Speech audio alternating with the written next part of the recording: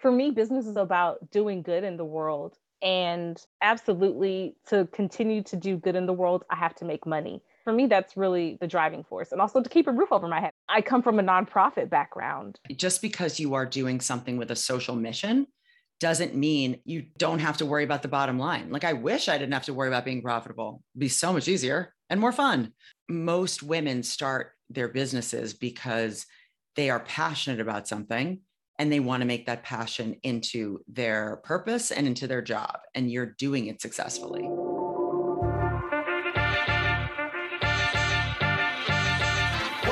Welcome to the iFund Women Show, where we are talking to one entrepreneur about one huge problem in her business, and we are going to help her solve it. I'm your host, Karen Kahn. Let's do this. Thank you for having me again. It's good to be back.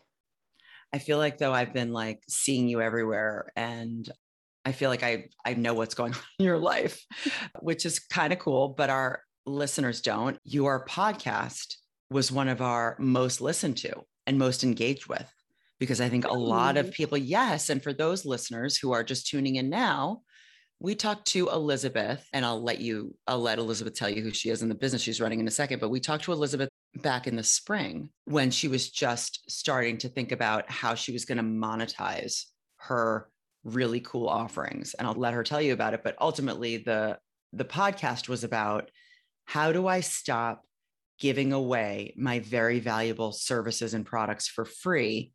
As Elizabeth launched during COVID, the pandemic, George Floyd was murdered.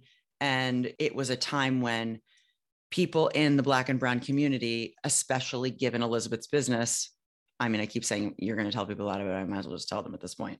Elizabeth started a collaboration physical space for activists and social entrepreneurs in DC. So talk about the epicenter of people who needed services and a respite, a community, people that understood what they were going through. And understandably, Elizabeth was comping a lot of the services because it was a pandemic.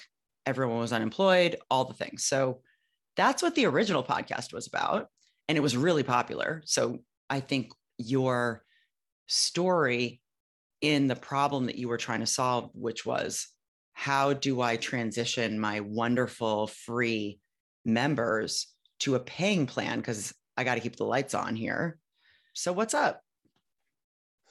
Yeah, I just want to say, I think the episode probably resonated with folks because a lot of people probably found themselves in the same position of wanting to serve their communities through their business, but also not wanting to take advantage of people, wanting to provide a service from a values-based perspective. And what I found with your encouragement is that my community is willing to support me in return. They're willing to pay. Yeah. They're willing to pay for products and services. They're willing to support me through the crowdfunding campaign, through other means. So just a quick update. After our conversation, I did implement the Epiphany Circle, which was our virtual co-working model. Yay! Oh my God. I mean, I'm very happy to hear that. I've been thinking about that Epiphany Circle for months and wondering what has happened with it. So please go on. Yeah, we did about 3 months of Epiphany Circle and people did pay for it. And I was testing a range of fees, I think from $5 to $20 to $65 for a 2-hour meeting. And I did have people pay $5, $20, and $65. So folks were, the data that I collected definitely did indicate that people were willing to pay me for that time that we spent together with the virtual co-working and Epiphany Circle.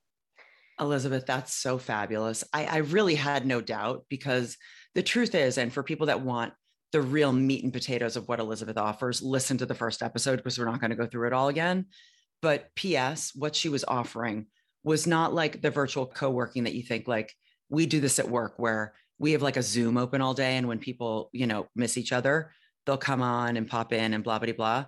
What she was doing was really helping people think through strategy on their businesses. And people were having these incredible ideas that they could activate on.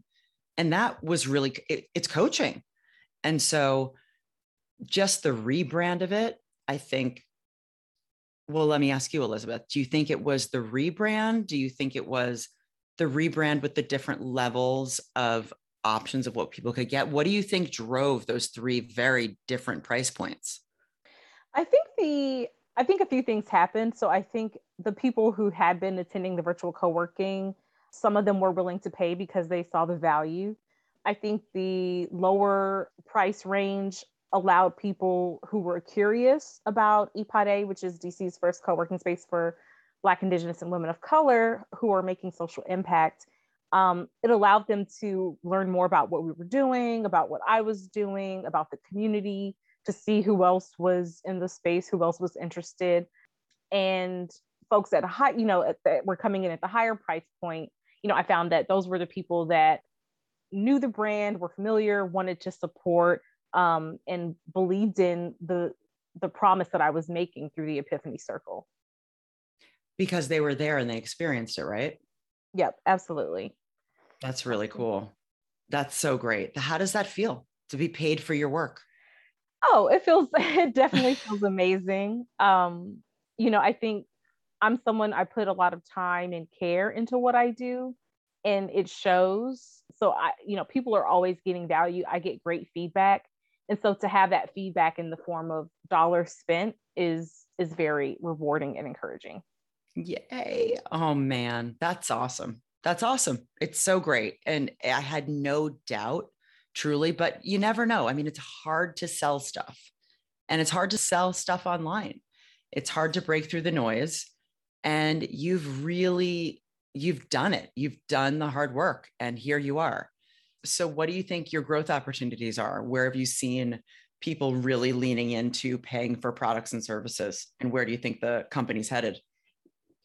Yeah. So what I noticed earlier this year, as we were heading into the summer, was that people were becoming a little less interested in online engagement. Folks who were vaccinated and who were able to start going out into the world with some sense of security and safety, they were taking those opportunities to meet up with folks in person, to travel. And so I quickly pivoted. It wasn't a pivot, but going back to the original idea, which was convening people together in person to have that magic that kind of happens when you share space and you're able to see people face to face and eye to eye and exchange energy and connect in a way that just is really impossible online or on Zoom or over the phone. So in June, we held our first in-person co-working pop-up. Yay. Oh my God, that's so exciting. It was really exciting for me to see what I had been envisioning come to life finally. Well, it's almost like you saw the business that you built and these people that you got to know like they were right in front of you. You could give them a hug. Yeah, absolutely.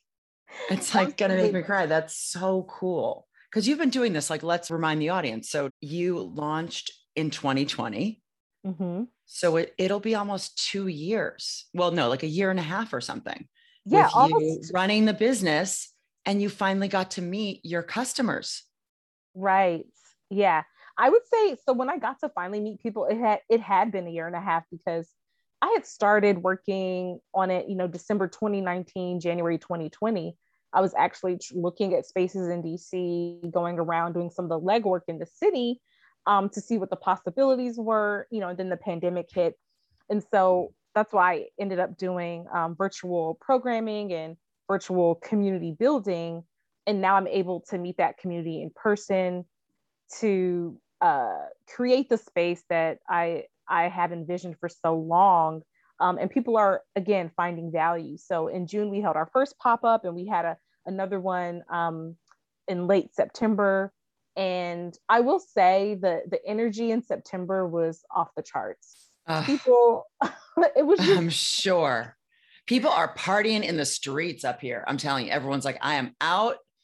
I've been vaccinated 10 times. Yeah. And people, it's been a long year and a half, almost 2 years of isolation, of working from home, of being disconnected. And socially, physically distanced in this, this awkward life that we were living. And people were ready to be with community. They're ready for networking. So where did you have it? Where did you have these two pop-ups? The first pop-up was at an event space in DC near Logan Circle. And the second one was at an office, the office of a creative consulting firm in Noma. And unfortunately, that office is now closed, but we were able to partner with them. They actually found us through a live pitch that I did with Black Girl Ventures and Halcyon. Oh, awesome. Yeah. So that was a really cool partnership. They provided a branding strategy workshop for people who attended the pop-up.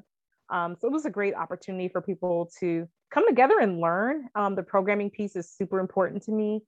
I want to help members of the community build skills, build power, create the impact they want to see in the world. And so offering them programming that helps them do that is a significant part of our business model. So when you say the one in September, was it the creative space, was like popping off? Did you charge a ticket price for that? Or was that? Yeah. So tell me about that.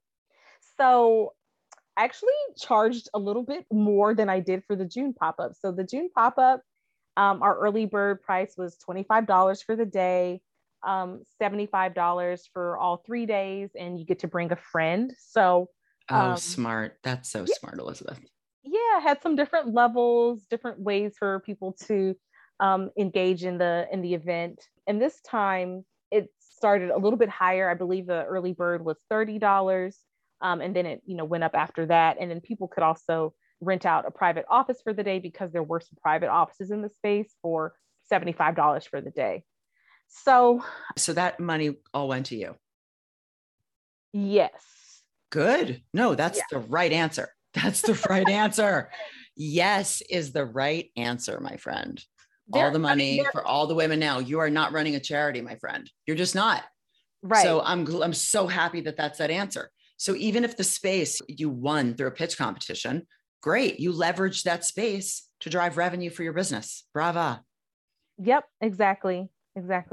This time around, even though there was the cost of the space, the cost of some of the amenities that we had in the space, I was able to make more profit, to have a better profit margin because the price went up and costs went down. And so that was something great for me to experience as a business owner, to figure out how to do that, how to add value while also making a profit. Yes, that is what it's all about. That is what it's all about. And I feel like 2021 is really, at least for us too, we became profitable in 2021. It was the first year of profitability. And it feels, thank you. And congratulations right back to you. And these are the metrics that we should be focused on. Not how much venture capital did you raise, not how much this, that, like, are you running a profitable business? Because the profits then go to the owner. You can make yourself a salary. You can make yourself more money. I mean, that's what businesses are, right? It's when you have customers paying you for a product or a service. And at the end of the day, you make a profit and you get to live off of your dream. That's the goal, right? Absolutely. Even though, so I will say, hearing you say that still makes me a little uncomfortable. And I really have to unpack that. Let's do it. Which words?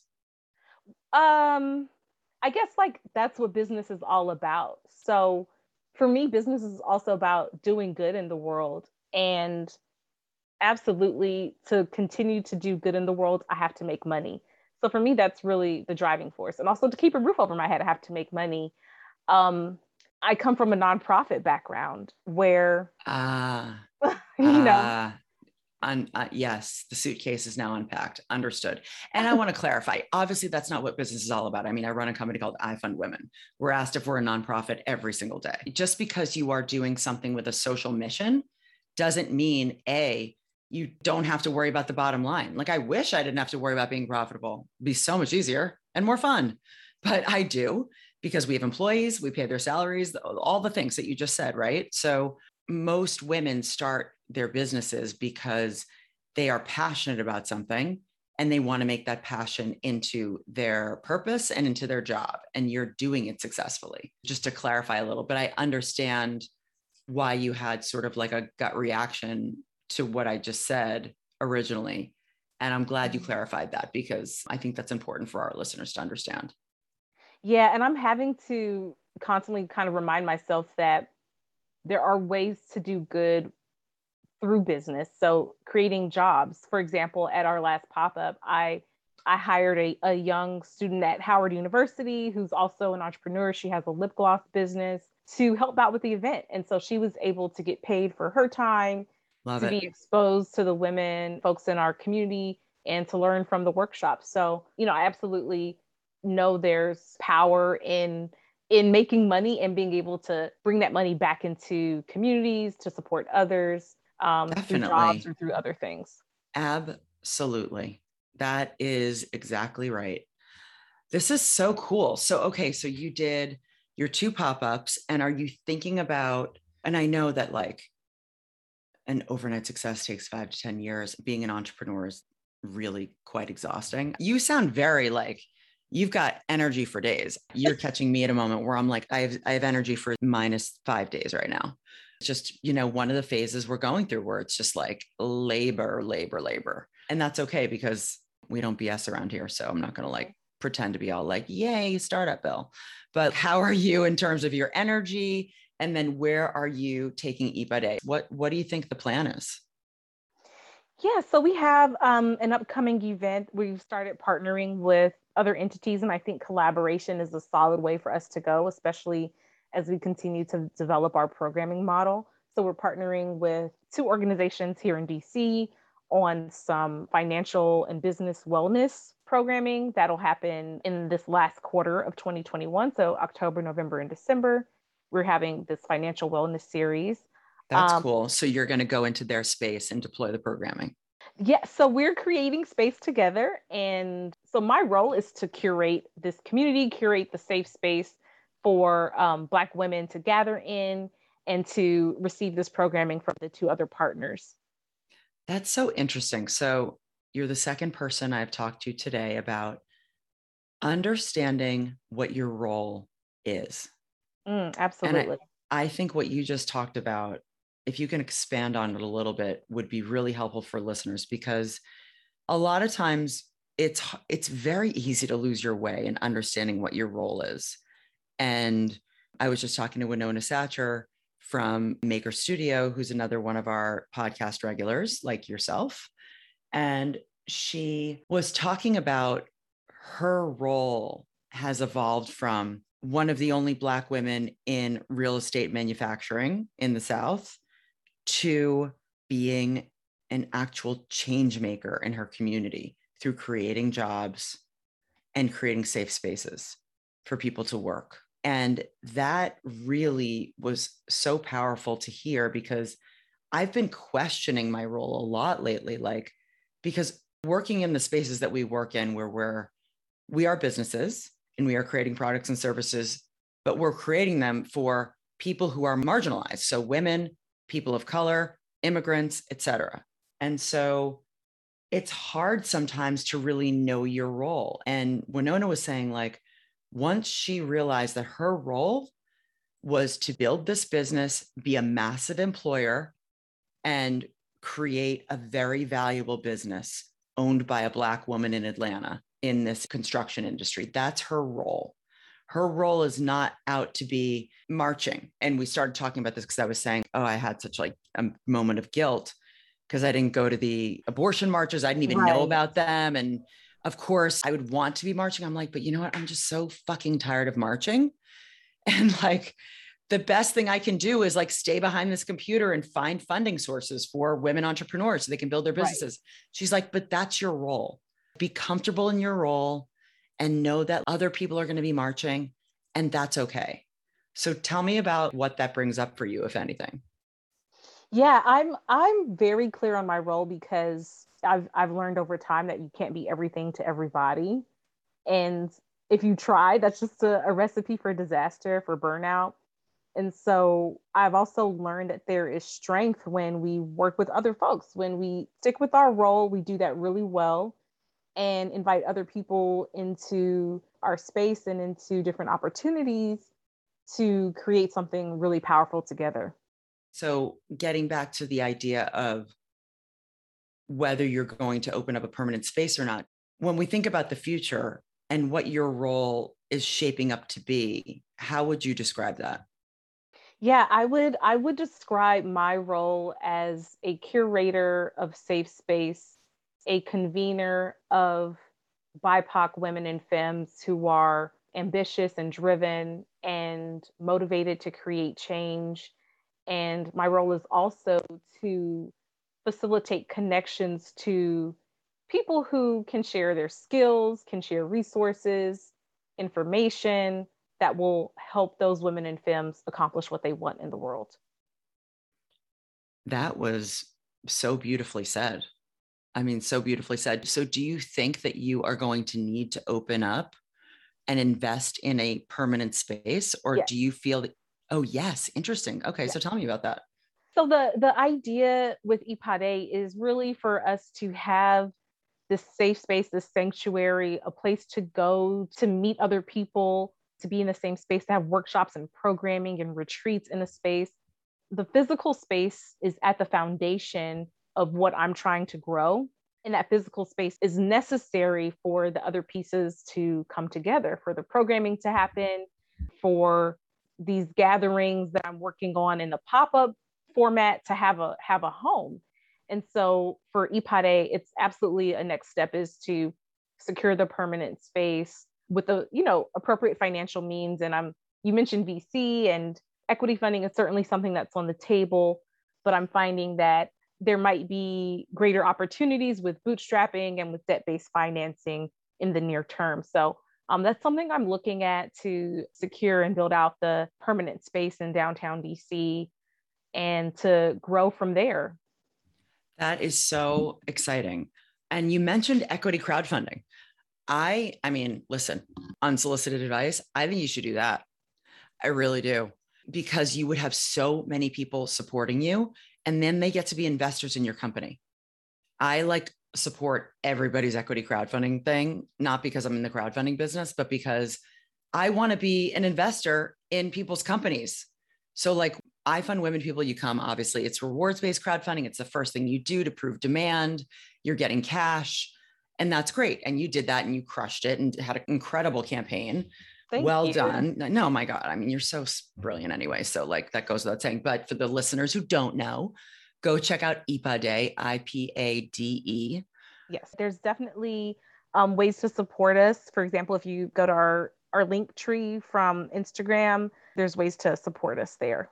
Okay, good. I am a huge proponent of equity crowdfunding. If you ever want to talk about it down the line, like we coach. It's so interesting because crowdfunding is crowdfunding. It's when you're selling your product, your service, your mission, your vision, your dream to a network of people that you mostly know that are going to buy into it. Now, with equity crowdfunding, there are platforms that offer different things. Some platforms offer a homegrown sort of built-in investor base, and that's great. You also have to look at whether they're accredited investors or non-accredited investors. I like, in my opinion, non-accredited investors are the reason why equity crowdfunding is amazing. Because when you think about it, even some wealthy people who you would think would be an accredited investor aren't. You have to have a certain amount of assets invested in the stock market. You need to make a certain amount of money. You have to become accredited investor and accredited investor. I don't know all the rules and regs around it off the top of my head, but you can't just wake up like that, even if you're a rich person. You've got to go through some steps. So what I love about the platforms that do unaccredited investors is two things. Number one, first and foremost, it truly democratizes investing for everyday people. So we all have everyday people in our lives who would like to own a piece of our business, but are not accredited investors, but who would want to put in 250, 1,000, and actually own a piece of IPADE. That's power. That to me is ultimately what's going to start to move the needle and change, close the wealth gap in some way. And again, this could be in another 100 years, like when the wage gap is closed and the funding gap is closed. Mm-hmm. We're talking about steps that we can take now that will take a long time for all the wrongs to be corrected, This is my very idealistic, happy moment coming out, like a moment of like, you know what, we're doing some cool shit, all of us. And like, we should feel proud of ourselves. iFund Women has empowered women to create well over $100 million of funding for their own businesses that they wouldn't have had access to before. They've created tens of thousands of jobs. And like, I'm really proud of that. And I haven't said that in a long time. So thank you, Elizabeth, for giving me space to say that. I never say that, like, ever. So, okay. But the point is, what I love about equity crowdfunding for unaccredited investors, it allows anybody in your community, whether it's your members, and especially your members, by the way, you've built up a huge audience. Your members can then be owners in your company. And there's such power in that. I love that for you. Yeah, as you were talking about it and explaining more about it, I'm like, oh, that actually does align with my values and the values I want the company to have around ownership and self-sustainability and self-determination and equity. Yeah, and access to the possibilities of the growth that people make an investment and they get returns later. So absolutely. And you're already focused on being profitable, which makes you very different from most startup founders. Seriously.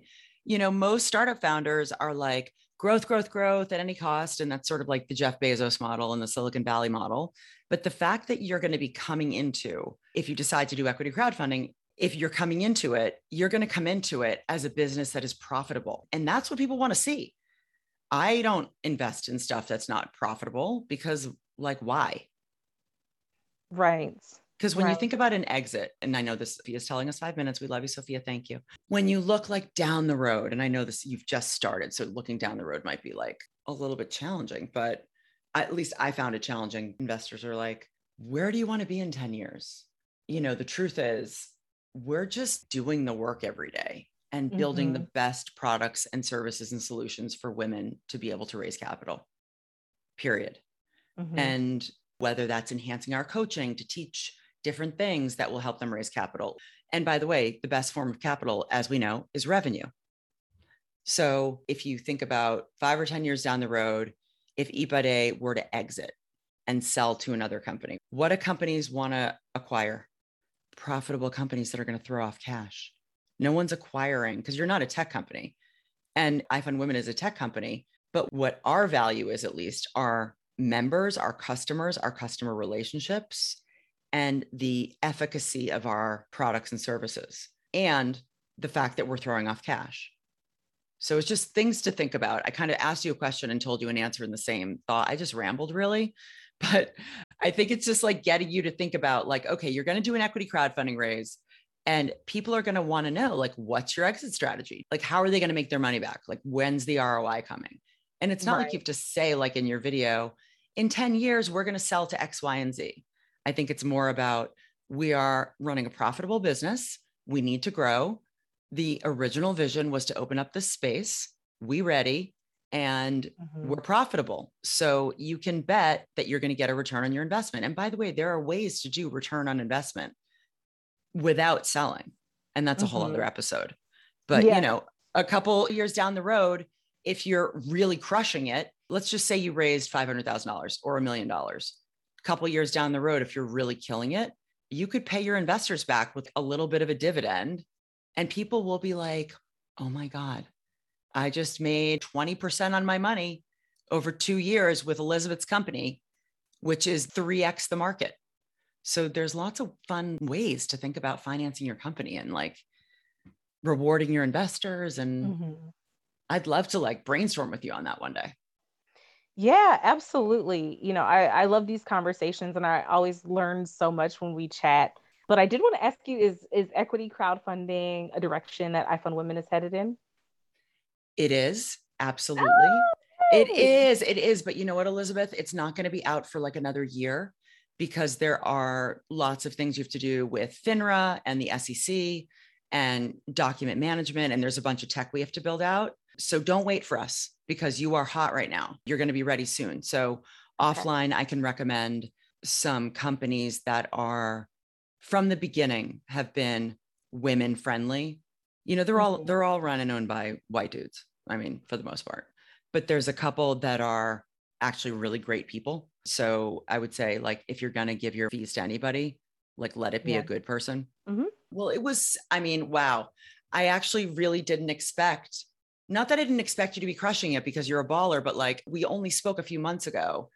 And it's hard to take a sales funnel that was giving out a bunch of free stuff and turning it into a profitable business and scaling it as fast as you did. So this was unexpected. And oh my goodness, congratulations. Seriously. Thank you so much. Thank you so much. And like I said, these conversations are always enlightening and encouraging and got me into shape, got me into shape to rethink how I approach it and to know that I can support my community and they can support me and we're building this business together essentially. I love it. Okay. So the next pod, think about it. And I think if you're gonna equity crowdfund, we should do a whole pod on like getting you ready. And we'll do some Oh, research. And we coach on equity crowdfunding. We coach for other platforms. It's very similar. There's a bunch of nuances that are obviously different. But if you decide to do it, hit me up okay. and we can share our learnings with our friends who are listening in.